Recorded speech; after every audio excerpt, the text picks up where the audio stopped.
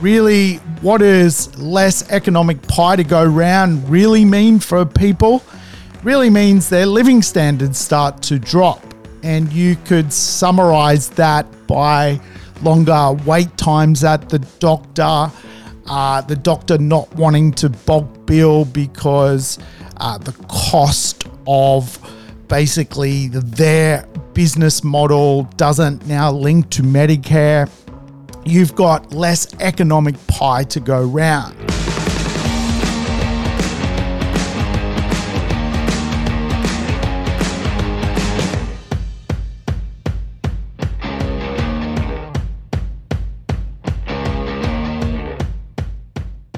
Welcome to the Urban Property Investor. I'm your host, Sam Saggers, here to help you crack the code of real estate wealth. Today's show, a code cracker. We're going to dig into economics. We're going to have the recession conversation. We're going to talk about Australia's per capita recession and what it means for you as a property investor, and what can we actually deduce from understanding there is a recession per person in Australia.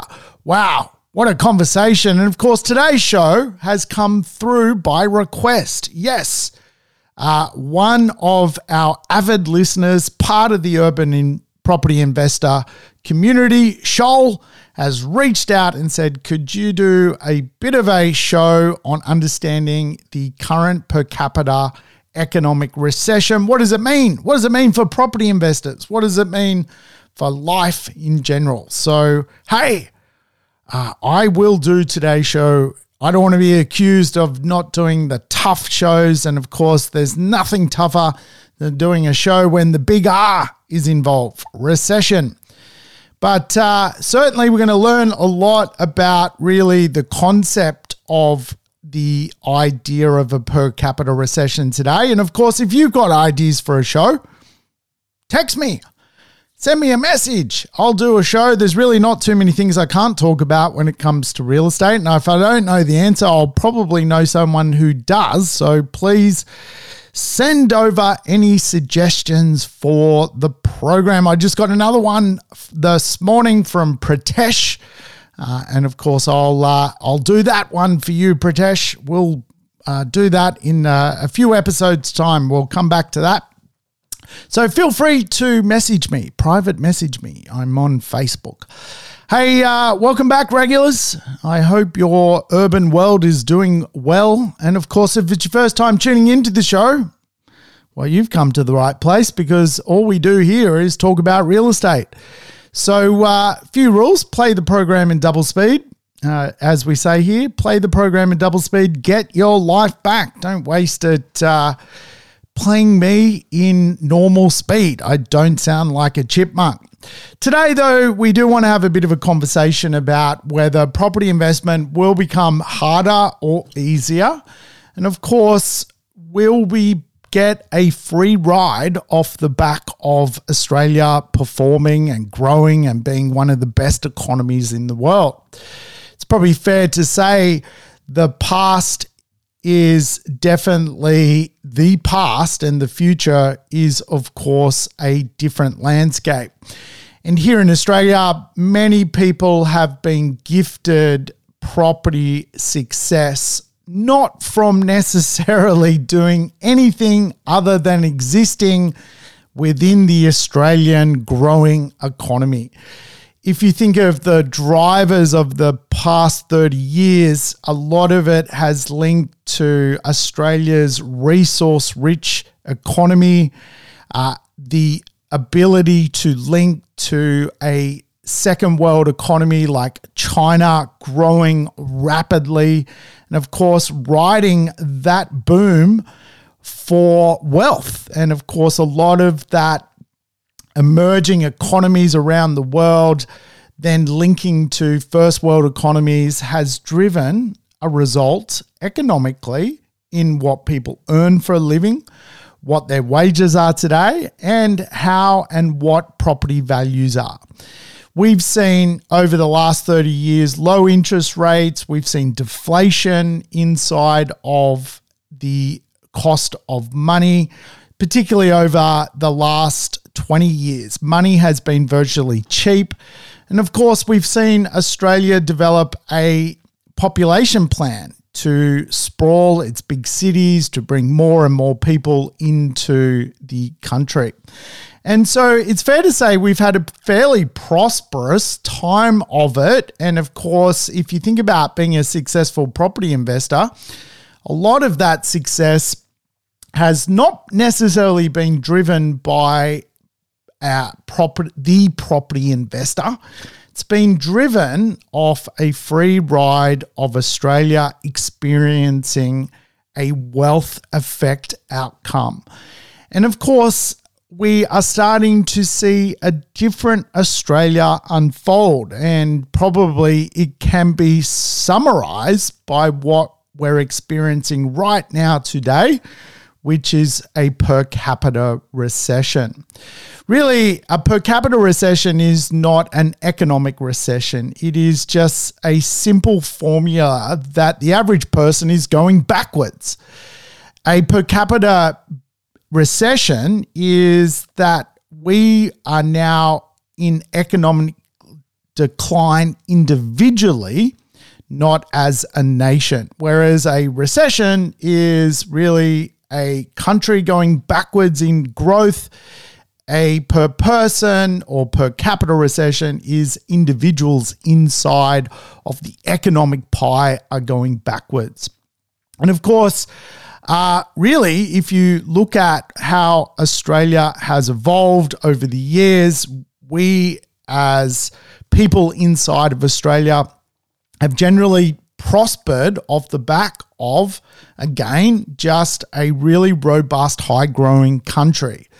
And of course, things are changing, and we see this on the news nightly, that there is a have and have not society unfolding. There is different economic classes forming. And of course, the concept of a per capita basis economic downturn is really there is a decline in the average person's living standards. And of course, a lot of this has to do with Australia creates a lot of migration. More people come to Australia. And if the economic growth of Australia doesn't match the input of more people coming to the country, then there's fundamentally a higher population, less economic production. And so as a total population per person, we are fundamentally going backwards. And so really, what does less economic pie to go round really mean for people?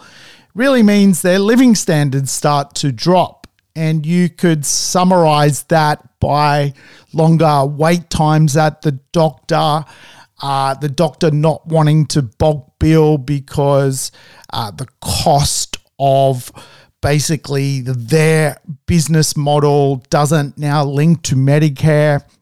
You've got less economic pie to go round. You'll start to see things like less ability for government to fix problems. Maybe the pothole on the road takes longer to get fixed. So when there's an economic per capita recession, it really is the concept that there's just less money to go around that basically helps everyone live at a higher standard. And of course, we're starting to see even strange things unfold whereby the government, is taxing higher for people, for, non-for-profit businesses that have businesses on Crown land. And, I saw an article last month which was like bowling clubs are actually getting their rent put up because most bowling clubs are on Crown land. And obviously bowling clubs create a community service to particularly older Australians. They give them somewhere to go every day, have a schnitzel, have a beer, all that kind of stuff. And they've been on some, fairly minimal levels of rent. The rent's tripling. The government's putting the rent up on these basically non-for-profit businesses that use and occupy Crown land. Why? Because there's just less economic money going around the system for the population. So government looks to find revenue through even higher taxes. And of course, the government carries a lot more debt than it did pre-COVID, and a large proportion of our taxes now go to debt repayments and interest costs on really some of the debt that both state and also federal government has.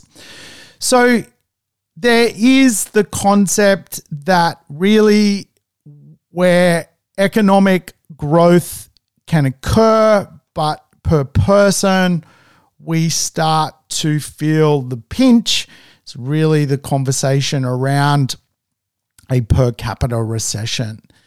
And of course, in general, I think it's a good lesson because it's going to get harder for people to move forward just relying on Australia doing the heavy lifting. And I've been blessed. I've made a lot of money out of real estate. I've made a lot of money over the last 3 decades in real estate. And over the last 3 decades, Australia has really done the lion's share of the work for me. I can say I'm a legend as a property investor, but really if we wanted to put our finger on what has unfolded, it is the concept of free riding. I've taken a free ride off Australia's robust business plan. Its business plan has been big mining. Its business plan has been big population. And it has been linking its trade to emerging economies such as China expanding at a rapid rate, needing all of that iron ore to basically build itself from a rice paddy to one of the most modern countries in the world. And of course, we've experienced the result of that through higher wages and larger house prices, which of course, if you bought house prices at a much lower rate, you would see the benefit of them now being worth more. So in general, the future is going to be different, and it's going to be a lot harder for people as there's less economic pie to be shared amongst us all. And so if Australia can't do the heavy lifting, you're going to have to do more of the heavy lifting. And really the best way to get yourself ahead is going to be through investment. The idea that you can, in a capitalist country, also invest to speed up your position in life. And of course, Australia economically is changing. The intergenerational report has come out, and really forces that are, I guess, shaping the Australian economy are very different to the last 30 years. Again, the last 30 years, it's been wonderful for everyone involved in real estate. I do think the next 30 years, real estate will be successful. But again, there's going to be some nuances to how it all works and why the next phase of property investment, you're going to have to do a little bit more of the heavy lifting because Australia's economy is not going to be as good as it has been over the last 30 years. So interesting enough, we've got an aging population here in Australia. And of course, when your population is aging, more people leave the workforce. And of course, this can have a productivity loss situation tied to it. And of course, when people leave the workforce in general, if there's no one at the bottom, they're going to get paid more because there's less people fighting for jobs. So what Australia does quite well is go and look for people from other countries to live here that already carry a skill that can slot straight into the workforce. So forces are changing here in Australia. We've got an aging population. Obviously, at a global level, digital and data technology changes are changing the way work is done. We've got climate change and a policy around net zero transformation, which again is going to create a whole bunch of different parameters to live. The last 30 years, there really hasn't been much emphasis put on net zero transformation. The next 30 years, there will be. And of course, again, all of that's going to come at a way to live in society. Net zero transformation, for example, will mean certain things won't be able to be built through certain energy systems. Extra costs will needed to be laid on to retrofit sustainability. And of course, all of that comes at a cost which is often linked to inflation. And again, I think really the new world of inflation, in my viewpoint, given we know that we've got a population aging, we're now very digital and technology focused, which is in theory going to change the market landscape, and we've got sort of net zero economics, we will probably have an inflation rate per annum of around 4%. And of course, I think that means you need to increase your wealth by a minimum of 4% or you're falling behind. And again, for most people, they're not increasing their wealth by 4%. So they're effectively going downhill. And because they're going downhill per capita, where people are going backwards. Per person, people are going backwards. And so for us as human beings, this is a great piece of information that right now people are going backwards, yet some people, a small group of people, are going forwards. And so you've got to make a choice. Do you want to follow the system and be sent backwards, or do you want to beat the system and go forwards? It's really up to you.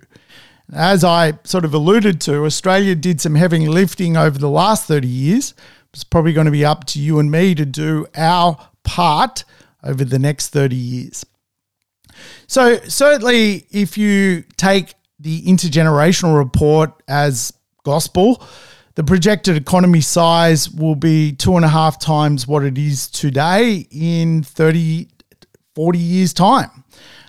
So the economy is going to grow. Real incomes will be around 50% higher in 40 years' time today. So you could add another, $100,000 wage. It's going to be $150,000 wage in 40 years' time. And of course, again, probably for most people, they could do with that $50,000 today, not in 40 years' time. This is the paradox of the conversation. The projected economic growth rate is suggested to be a little bit slower than past decades into the next decade. So Australia is going to grow a little bit slower than what it has in the past. And of course, all of this relates to how we live. If there's less economic growth, there's probably less economic development. And so this again just comes back to simple stuff like waiting for the doctor. You're in the waiting room not with 10 people, you're in the waiting room with 20 people. And of course it changes the way we produce. All of a sudden, because you're waiting longer, you're not working, so there's less output, and it creates this kind of, spiral effect where there's a lack of productivity. And we'll talk about that conversation.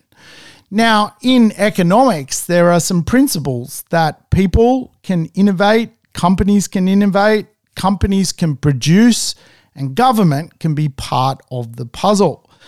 And obviously, that leads to the 3 Ps: population, productivity, and participation. This is how we measure economic output, often referred to as GDP. Now, Australia has a population base which is expected to live a lot longer and actually spend more years on Earth. And so we are going to have to deal with an aging population and people living a lot longer who are not going to be part of the workforce. And so the population growth here in Australia is still set to be very, very high compared to the rest of the world. And so depending on who you listen to, the population is projected to reach over 40 million people by either mid-century, being 2050, or 2060, depending on the push and pull effect of the economy. Either way, it's going to be a lot more people than what it is today. And of course, this is going to mean we're going to need a new Sydney, a new Melbourne, and a new Brisbane put into our system in the next 30 years, which is mind-blowing. The fact that really today we're at 26 million people, and in the next 30, 35, 40 years, we're going to need another 14 million people. It's quite an amazing plan. And so that, of course, is the plan of the economy. But as you bring in more migration, you obviously add more people to the overall pie. And if the pie doesn't increase, then you obviously get less pie to go around. And so this is the conversation today. We're in a per capita recession. By population, there's just less pie to go around. People are going backwards. And so with an aging population, obviously you're going to have an effect. And really, I'm very mindful of what is known as the IKEA effect. And I've probably spoken about this before. If you go to Japan, if you go to China, particularly Japan, the direct translation for the IKEA effect is empty house. You've got a very, very, very aging population over there, and particularly in rural areas, no one wants to live, and you've just got all these empty houses, 500,000 empty houses, as part of the market landscape.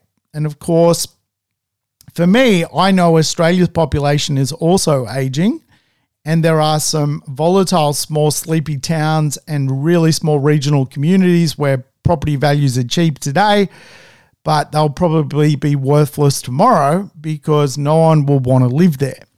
And again, we just need to be very, very mindful that the idea of population is morphing in Australia, and we have an age pyramid which is inverted. Now, if you think of a pyramid, if you had more people at the bottom of the pyramid that were workers and less people at the top of the pyramid that were old, you'd have the perfect economy. You flip the pyramid upside down, you've got basically too many old people at the top, not enough young people at the bottom. You've got an aging population base.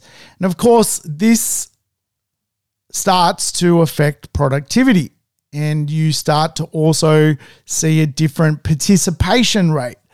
Participation is obviously the amount of workers in your economy working for a better future. And today we have record high labour force participation and a per capita recession, which is incredible to think. But actually, over time, there's going to be a gradual decline in the overall participation rate from what is suggested today to be 67% to, in the many decades ahead, around 63%. Sounds like a small drop, but obviously it's a big, big participation change in our workforce. Now, the argument is, well, if there's less people working, people are going to get paid more, is one of the benefits of that. And again, the per capita recession, what it's alluding to is we probably don't need that $50,000 50% wage increase 40 years from now. We kind of need it already. And so from a productivity point of view, we're going to start to question, obviously, is Australia producing enough for its citizens?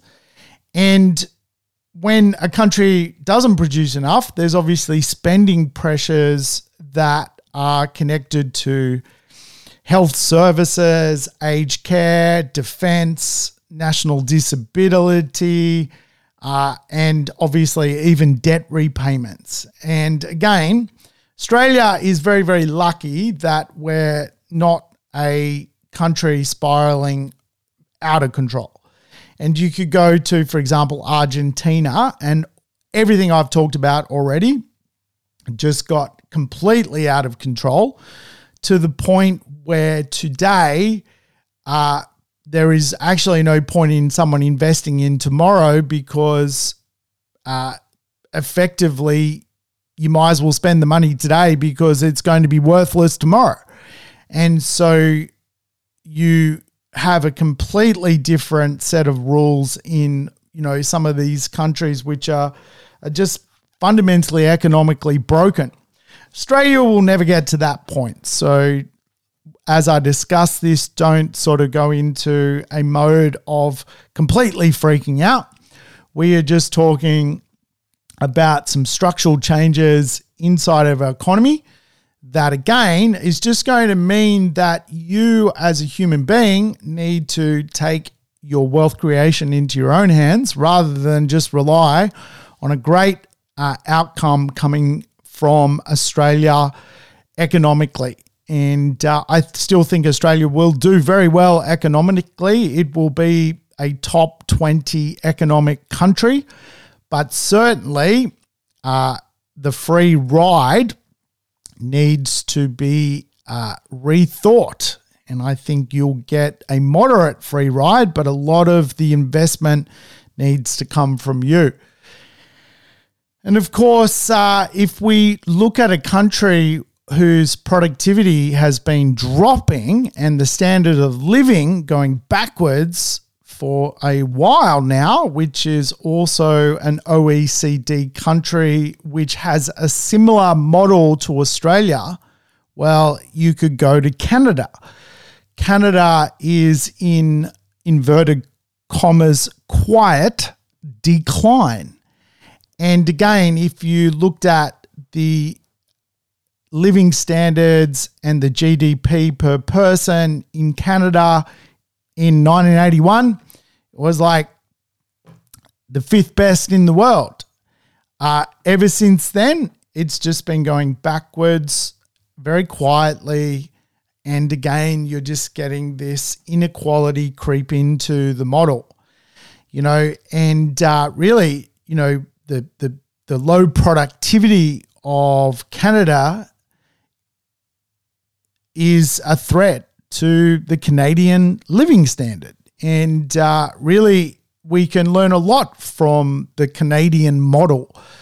We're a similar market, and really, one could argue Canada's productivity issue is connected to the concept that housing is the theory of everything. And really, one could argue that there was just too much money going into Canada's property market, whereby the cost to buy a property was too expensive, that it really created some domino effects from a decline in fertility to income inequality to sluggish company productivity and really a general economic slowdown and a basically decline in living standards.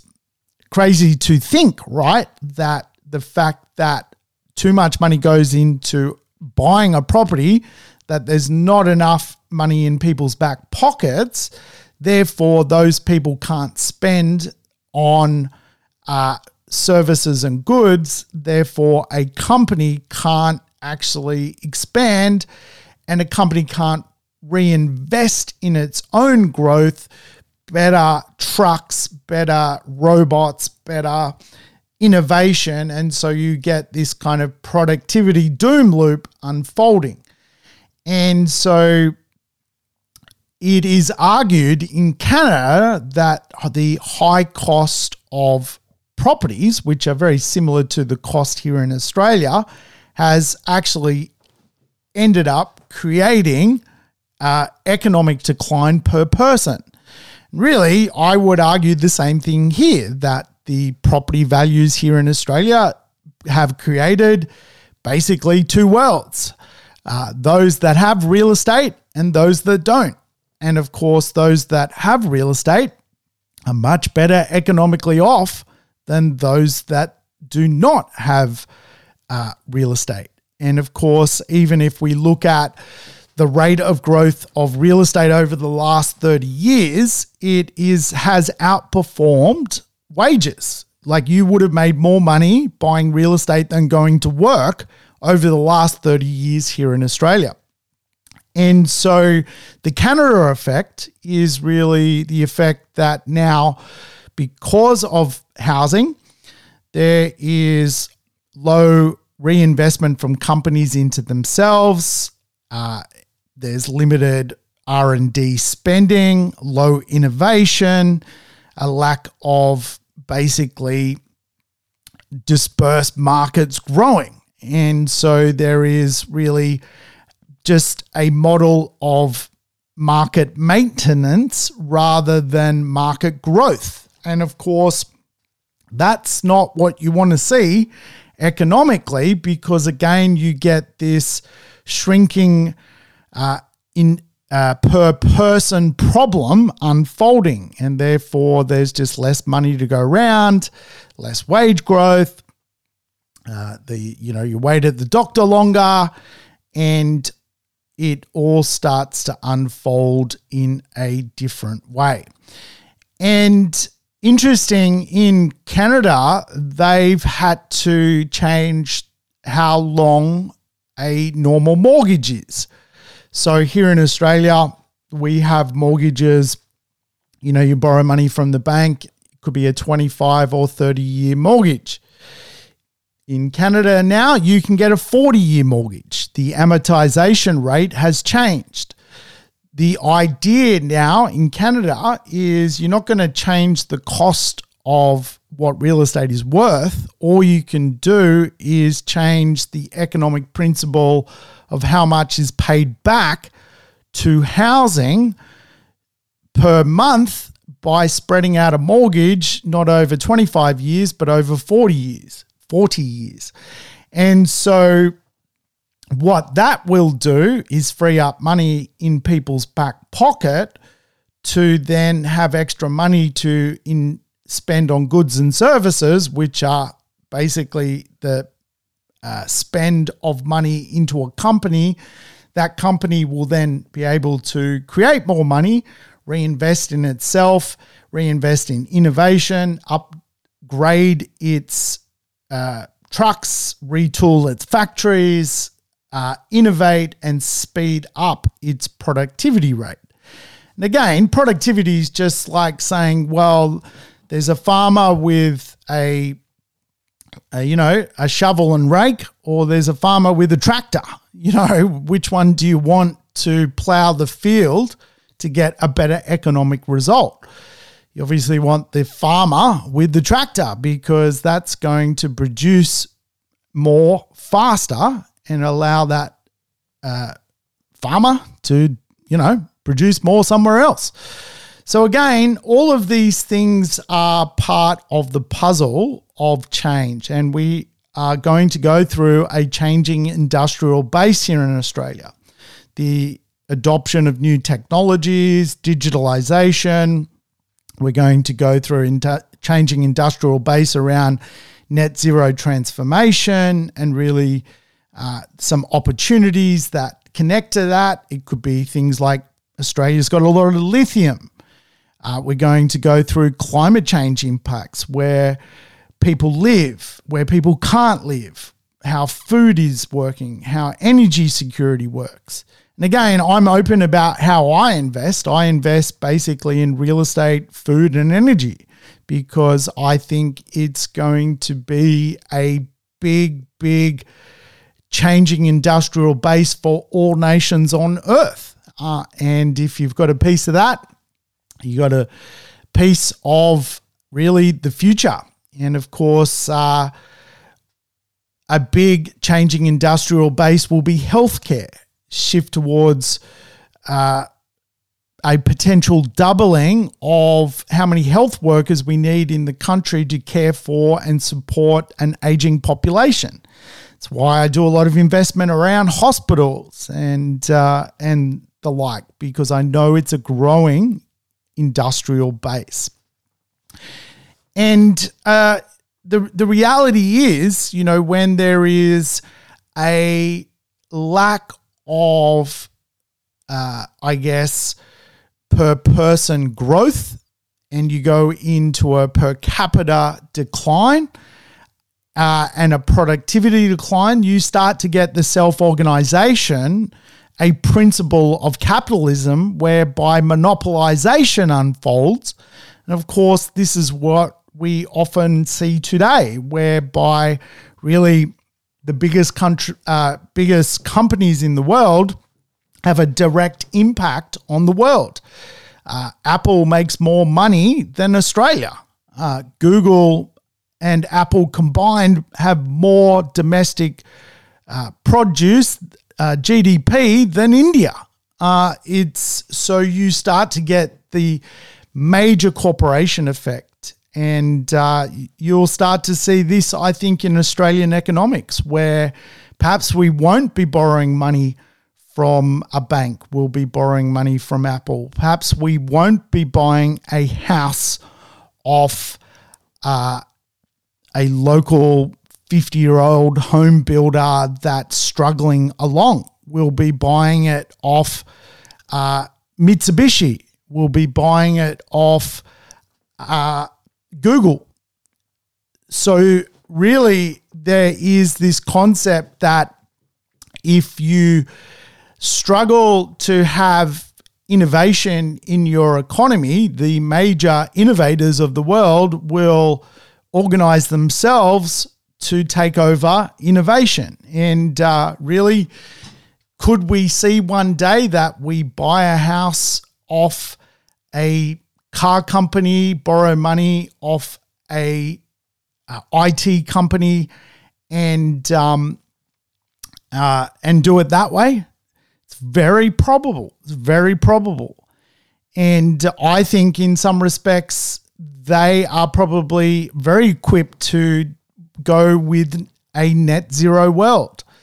A Tesla house is probably more equipped to go down that space. And again, if you want to see a version of what I'm talking about, you could Google woven city. Toyota are basically creating a city. Toyota, yes, a Toyota Camry, a Toyota Hilux. And now we have Toyota Woven City. It's a city in Japan. Check it out. So again, these are all the dimensions around a per capita decline. And again, conspiracy theorists will have a field day on that stuff, I guarantee you. But this is really economically where we have to realize we are on our own. And I like those odds. I like the fact that I'm in charge of my own wealth. I like the fact that Australia has a business plan by mid-century to still populate to 2050 or 2060 to populate to 40 million people. This is some good signals for our economy. But the challenge is it's just going to get harder. And when things get harder, more people fall behind. And so when you see things like a per capita recession, it means the average person is simply falling behind. Do you feel like you're falling behind? If you do, you need to probably do something about that. Do I feel like I'm falling behind? No, I do not. That is the nature of any marketplace. And again, if you are starting to question what does this all mean, then you've got to start to put yourself in a position to go, hang on a minute, it's going to get harder for people. How do I make it easier for myself? It's a pretty important question. So we know really from the intergenerational report, which takes a fairly long-term lens as to what the future is. And some people argue like that's just nonsense. Most political people wouldn't know what's happening next week, let alone 40 years from now, which is a fair argument. Let's face it, we've got to a point where we've got to, not from vision, but from really a space of just, work it out as it comes. So we have to, I guess, take some of this stuff with a little bit of a grain of salt. But if you were to ask me what the 4 big drivers of the next 30 years are, I would answer you with really a few contexts when it comes to real estate. The first is the intergenerational wealth transfer. The second is inequality. The third is how we navigate the dwelling count. And the fourth is ale and pie. And I want to explain them to you. Obviously, structurally, real estate markets grow when there's a structural shift. We've seen that before. In the 1970s, we went from single income households to double income households. Real estate went on to double in value. We saw the deregulation of banking in the 90s, where it was impossible to borrow money. Then it became very easy. We saw real estate double. We saw the mining boom take wages and double wages overnight. Over 1 to 2 years, we saw real estate double. Really, the 2030s will be the intergenerational wealth transfer. I've talked about this before. A $6.2 trillion transfer of wealth to be unleashed from the aging population to a younger cohort. Obviously, if you got $1 million handed to you from inheritance, you're probably going to either pay off your home or buy a home. It's pretty much the two models that will unfold. And the government realizes this, that really there is trillions of dollars to change hands. And even recently we saw some media articles around imposing an inheritance tax, where in Australia we currently do not have one. So the government's all over this. They know that this money is going to be massive for them if they can get a piece of it. If they don't, they're basically going to sit out of one of the biggest wealth creators for people in society unfolding out there. The challenge, of course, is intergenerationally.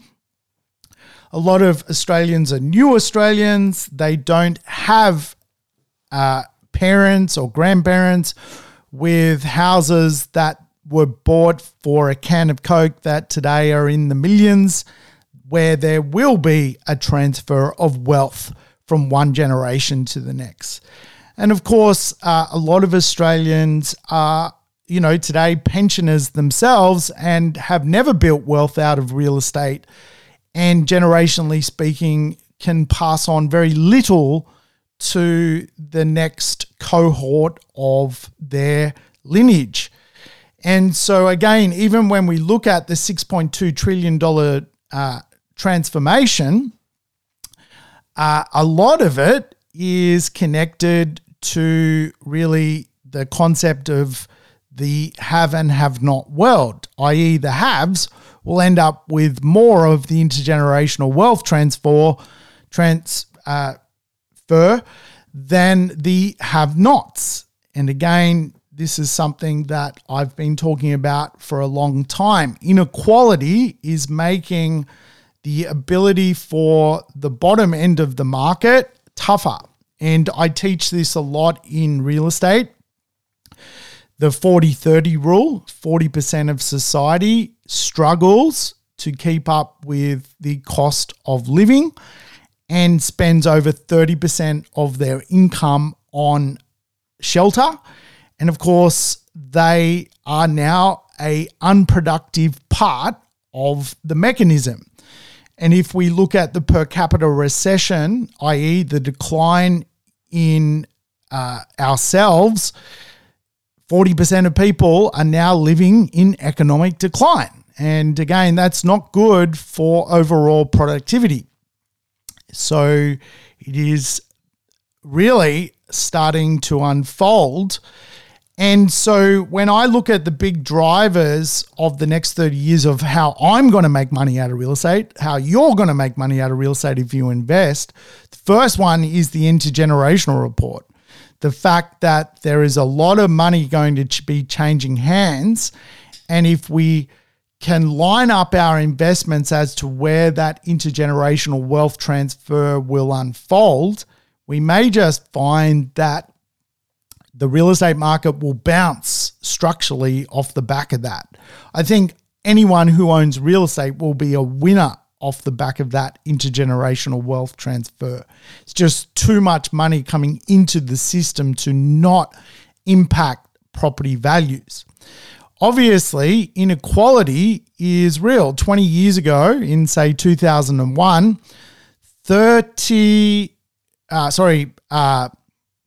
40% of Australians had paid off their home.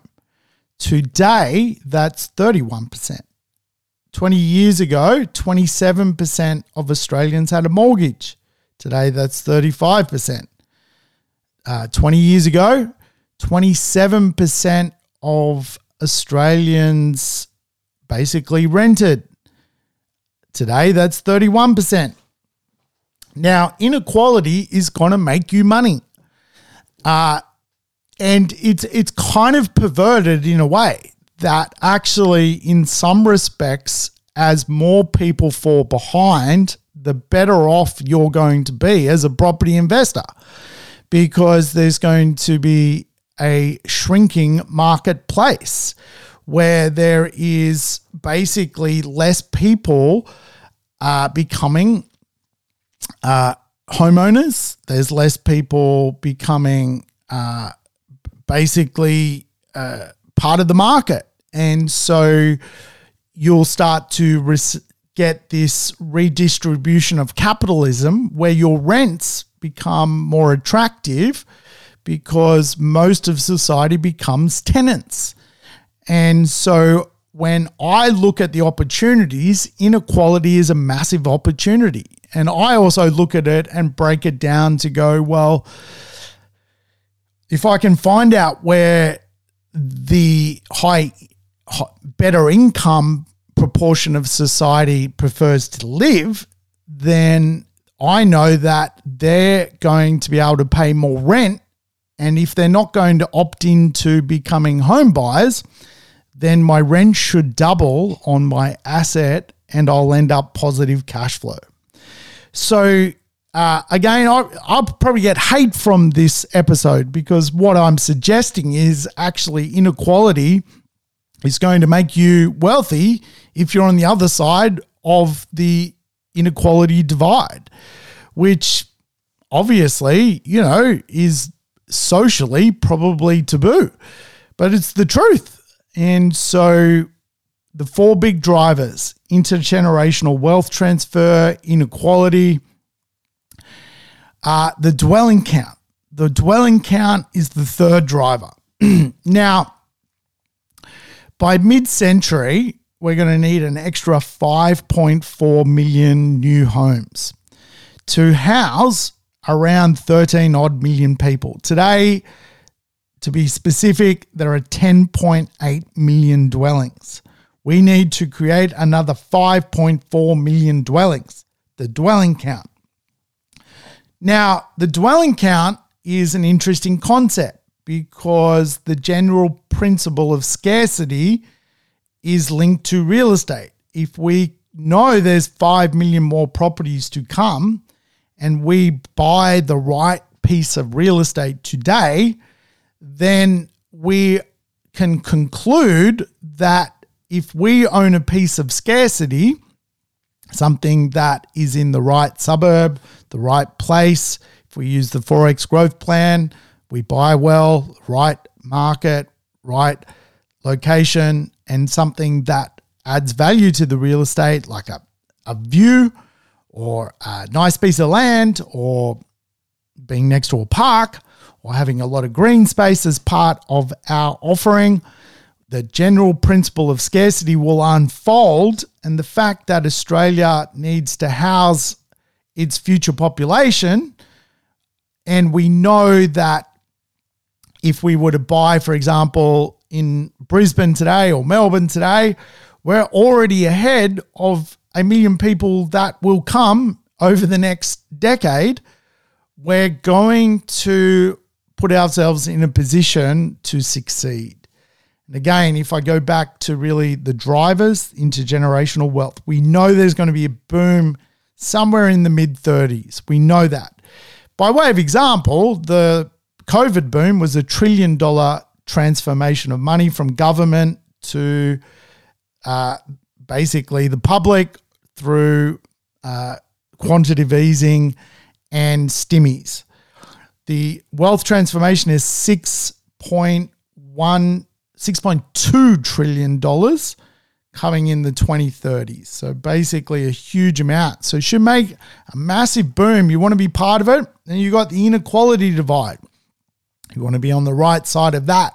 Then you've got the dwelling divide. Okay, so start at the top. There's money coming. Inequality is real. We want to be on the right side of inequality. Then we've got the dwelling divide. And I've just broken my microphone. Hopefully you guys are there. Then we got the dwelling divide. We want to be on the right side of the dwelling count. In other words, where the better real estate is, the better spots, the better location.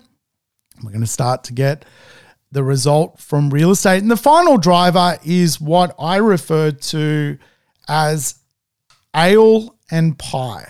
Ale and pie, yes. Pie we know, right? I've always talked to you about pie. Population, infrastructure, and employment gives us a free ride. It's a free ride. That's really what a lot of people have made money out of over the last 30 years. We will still make money out of pie. We will still make money out of pie, for sure. Will we make as much because Australia's going to be a better place? We won't. Will we be able to get some of our wealth through pie? We will. So we've got to go and do it ourselves. And this is where ale comes into: affordability, livability, and employability. Ale.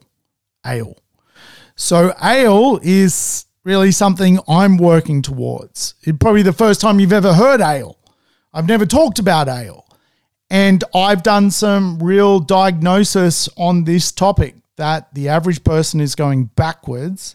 How do I invest moving forwards? I'm going to use ale. Where are the affordable, livable areas to invest that are surrounded by employment? Ale. I think it could be a word that takes off. No one's ever used it before, but I'm using it for the first time. Ale and pie. Which, by the way, I love. I love sinking a ale and having a pie. In fact, if I go to the pub, I regularly have ale and pie. So you'll never forget ale and pie. Affordability, livability, and employability connected with population, infrastructure, and employment. Ale and pie. So we want a property where, as an investor, we have to deal with affordability. There's nothing we can do because of what the banks will lend us. Livability is those little pieces of the puzzle that really make real estate stand out from the crowd. People will pay more to live in a nicer place, livability. And employability today really is connected to the idea that people might even work from home, or today, really most of the workforce is hybrid. So employability is the real estate which offers the spare room, which has great local coffee shops to go and work from, has the park nearby because you're working a little bit from home. But employability is also the idea that you're not too far away from the office. You're still within reach of those employment zone clusters. And cities have different employment zones. The CBD, they'll have areas of employment importance, the hospital, the university territory, of ale. Then we want pie. Where is the population going to grow? These 13 million people. There's going to be an infrastructure concept around that, and the economy is going to grow off the back of it. Ale and pie. Affordability, livability, employability, population, infrastructure, and economics, which is really connected to the jobs. So I'm going to invest in that. I don't know what you're going to be doing, but that's how I'm going to approach the next 30 years. Why am I going to approach it like that? Because of really the idea that most people are going backwards. And that is why we today even have a per capita economic recession. And hopefully, Shoal, that was a long way to answer your question about the concept. Do I see that real estate will, potentially cause a theory of everything moment like it did in Canada? I do think it could be a thing. Do I think banks will come up with a 40-year home loan in Australia? I'm on record with saying I think that's really a possibility. That really, if you want more production, you've got to lower the cost of real estate. You can't lower the cost of real estate by virtue of what it costs to produce. You can only lower the cost to repay real estate. And how do you do that? You spread out the loan term over a longer period of time. All right, folks, that's it from me. Take care. We'll talk again soon on the show. All right. Uru. Thanks for tuning in to the Urban Property Investor. To never miss an episode, make sure you subscribe to the podcast on your favorite app or on YouTube. And I would love it if you could give the show a rating and share it with your friends and family. In between episodes, you can always keep in touch with me by connecting on social media over Facebook, Instagram, or LinkedIn. Until we meet again on the next episode of the Urban Property Investor, take care and bye for now.